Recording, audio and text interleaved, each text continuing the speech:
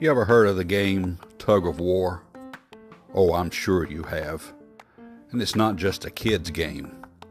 Adults play this game, and they usually play for keeps.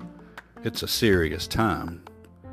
Two teams, a rope, a place in the middle, and yes, two markers. In the center of that rope, each team's trying to pull their marker past a particular place to show that they have the strength. Each team usually has what they call an anchor, a person at the very end, usually a pretty hefty individual that sort of locks in, pulls all their weight back. They're ready to fight. So yes, it's a battle between two teams, and they pull, and they go on maybe for several minutes, seeing who's going to give in. It's actually a professional sport. Man, do they fight.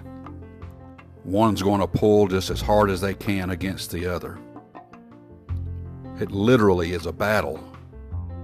That's why they call it a war. Now, what about life? Are there things that are tugging at each other? Sure. But I'm going to get to the nitty-gritty here. Sin. Sin is fighting against you. So what's going to be the opposing force? Well, man tries to define it as virtue, morality, goodness, righteousness, good deeds. Those are the words that man tries to use that are against sin.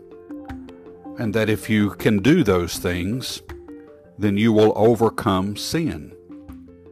Those words are deemed the opposite of sin. But the Bible has something different to say. Listen to Romans chapter 5, verse number 20. Moreover, the law entered, that the offense might abound. But where sin abounded, grace did much more abound, that as sin hath reigned unto death, even so might grace reign through righteousness unto eternal life by Jesus Christ our Lord.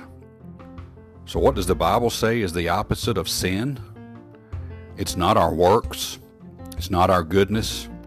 It's not our righteousness, for it says, For by grace are ye saved through faith, and that not of yourselves, it is a gift of God, not of works, lest any man should boast. The biblical opposite of sin, grace. God's amazing grace. Where sin hath reigned unto death, it says, even so might grace reign through righteousness. God's amazing grace is what you and I need every day, folks. Don't ever forget that. May God bless you, and have a wonderful day.